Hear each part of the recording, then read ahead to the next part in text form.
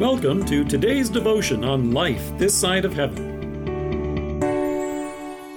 The Word of God from Philippians chapter 3, verse 10. I want to know Christ and the power of His resurrection. Have you ever wondered what is the most powerful thing in the universe? Astronomers believe it's the gamma ray burst that comes from a hypernova.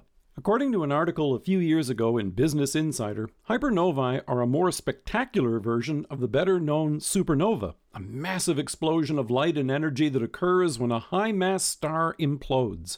They go on to postulate that when stars 150 times the size of our sun explode, they produce the brightest light sources in the universe and release as much energy in a few seconds as our sun will produce over its entire lifetime. And they estimate that's about the same amount of energy in 10 trillion billion megaton bombs. I have no idea how they came up with that measurement. It's hard to wrap your head around that much power. Here in Philippians, Paul notes, I want to know Christ and the power of His resurrection. But unlike the theoretical mathematics and extrapolation needed to come up with the power emitted by a hypernova, Paul's quest is a lot more practical. He wants to know more about the power which made possible what he witnessed with his very own eyes.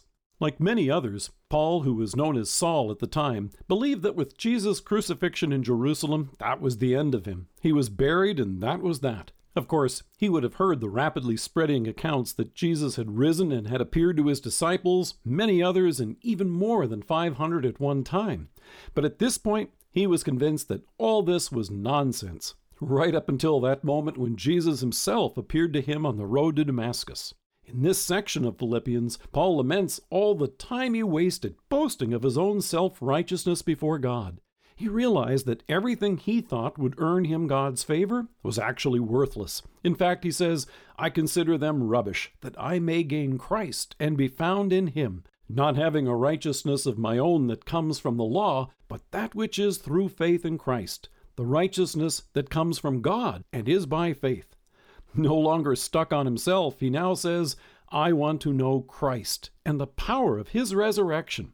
This wasn't a theoretical interest. For Paul, it was the personal excitement of what Jesus' resurrection had accomplished for him and what now lay ahead. In 1 Corinthians, he reminds us that by His power, God raised the Lord from the dead, and He will raise us also. Jesus has borne the punishment for your sins and mine on the cross, all of it. As a result, through faith, you and I have forgiveness of our sins and will rise to eternal life.